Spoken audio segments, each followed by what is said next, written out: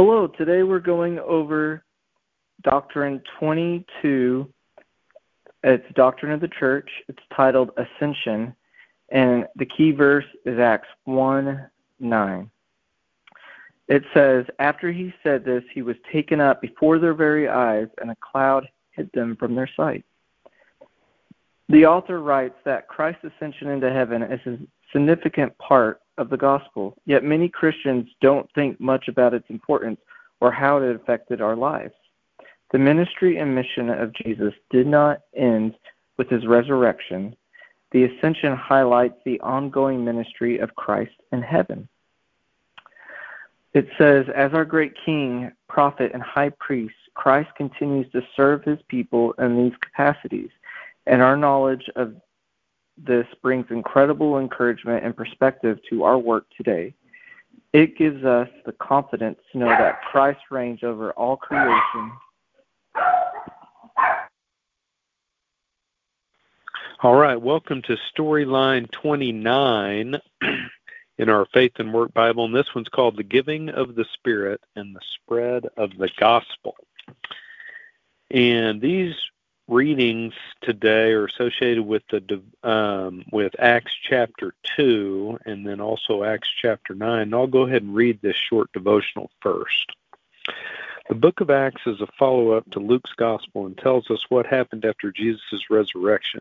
It begins with Christ's ascension into heaven and his sending of the Holy Spirit. Acts 2 is the culmination of the new covenant promise that God would pour out his Spirit on all people, replacing hearts of stone with ones enlivened by his Spirit.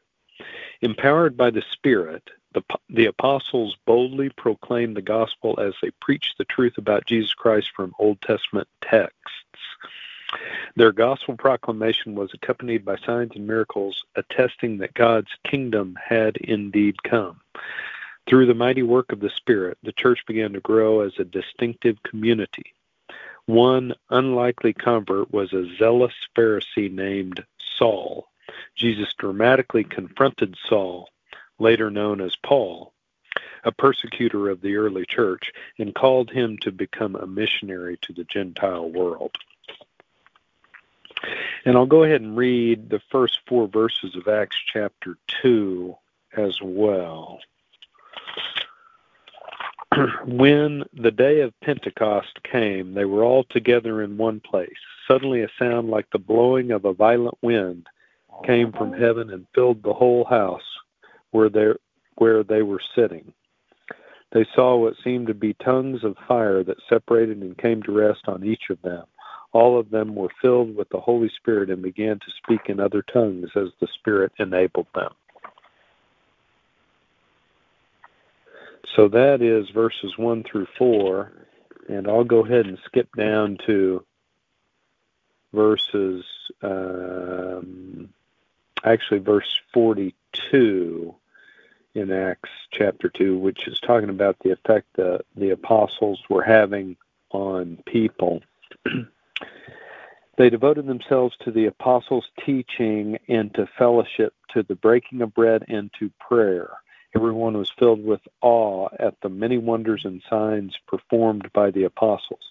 All the believers were together and had everything in common. They sold property and possessions to give to anyone who had need. Every day they continued to meet together in the temple courts. They broke bread in their homes and ate together with glad and sincere hearts, praising God and enjoying the favor of all the people. And the Lord added to their number daily those who were being saved.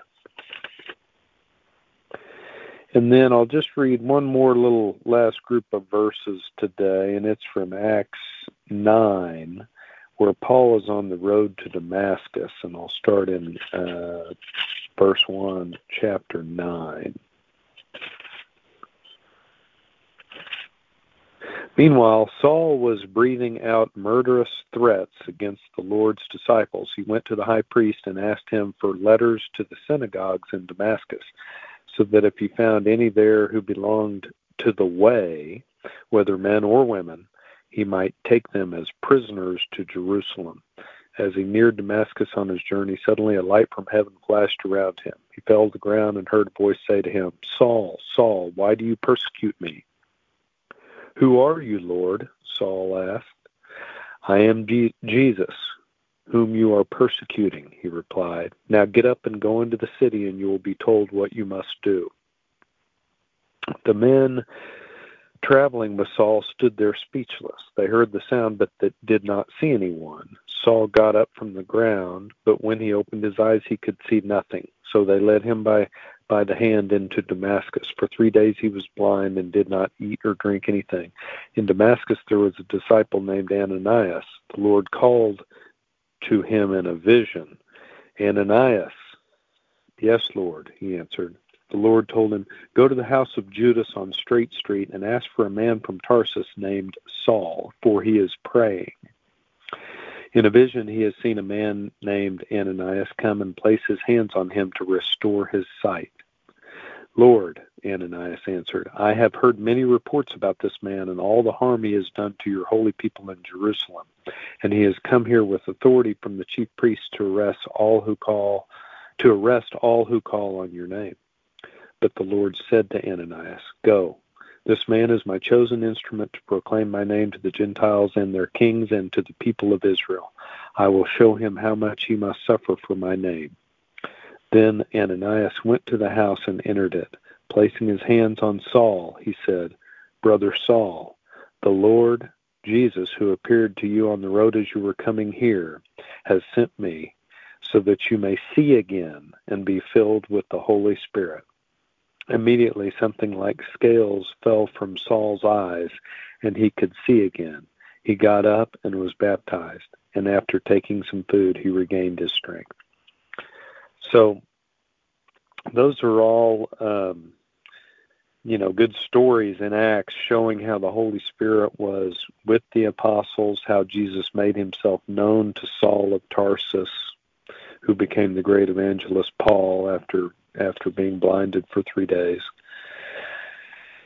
I read these things, and personally, I always wonder what that would have been like to have seen such miraculous things. And I know God can do anything, especially with people of great faith. And that's what these apostles were. That's what Paul became, a person of great faith and dedication to Jesus Christ and to the mission of spreading the gospel. So how do we apply all of this to our lives today? What can we learn from someone like Saul, who despised Christ's followers, treated them horribly, but then had an unmistakable encounter, a life-changing encounter with Jesus on the road to Damascus? Maybe one of the things we can take from it today is that life isn't about being perfect. Saul did a bunch of terrible things to Christ's followers, but then God changed him. So maybe our lesson today is to be open to the way God wants to change us. Be open to the things he is teaching us. Be open to learning something new, a new purpose that God might have for each of us in the next chapter of our lives. Peter and all the apostles had to figure a lot of stuff out after Jesus left, right? They had to decide what they were going to do next, since they didn't have their leader telling them exactly, what to do. And it's kind of like our position today, right? We have the general commands of Jesus that are written down for us in the Bible, just like the apostles had heard Jesus, tell them, physically tell them what to do. But now it's up to us, just like them after Jesus left. Now it's up to us to prayerfully consider how exactly to live out these commands on a daily basis. We have an opportunity to do that at our jobs, in our families, with people we come in contact with. We can ask God to give us guidance, and we should pray about that and to guide us on what we should be doing. But he's given us a great amount of freedom and great abilities and great creativity to make the things happen the best way we can figure out how to serve him. He's given us so much, but we got to figure some of that out on our own today as we, listen to our hearts and listen to the guidance he gives us.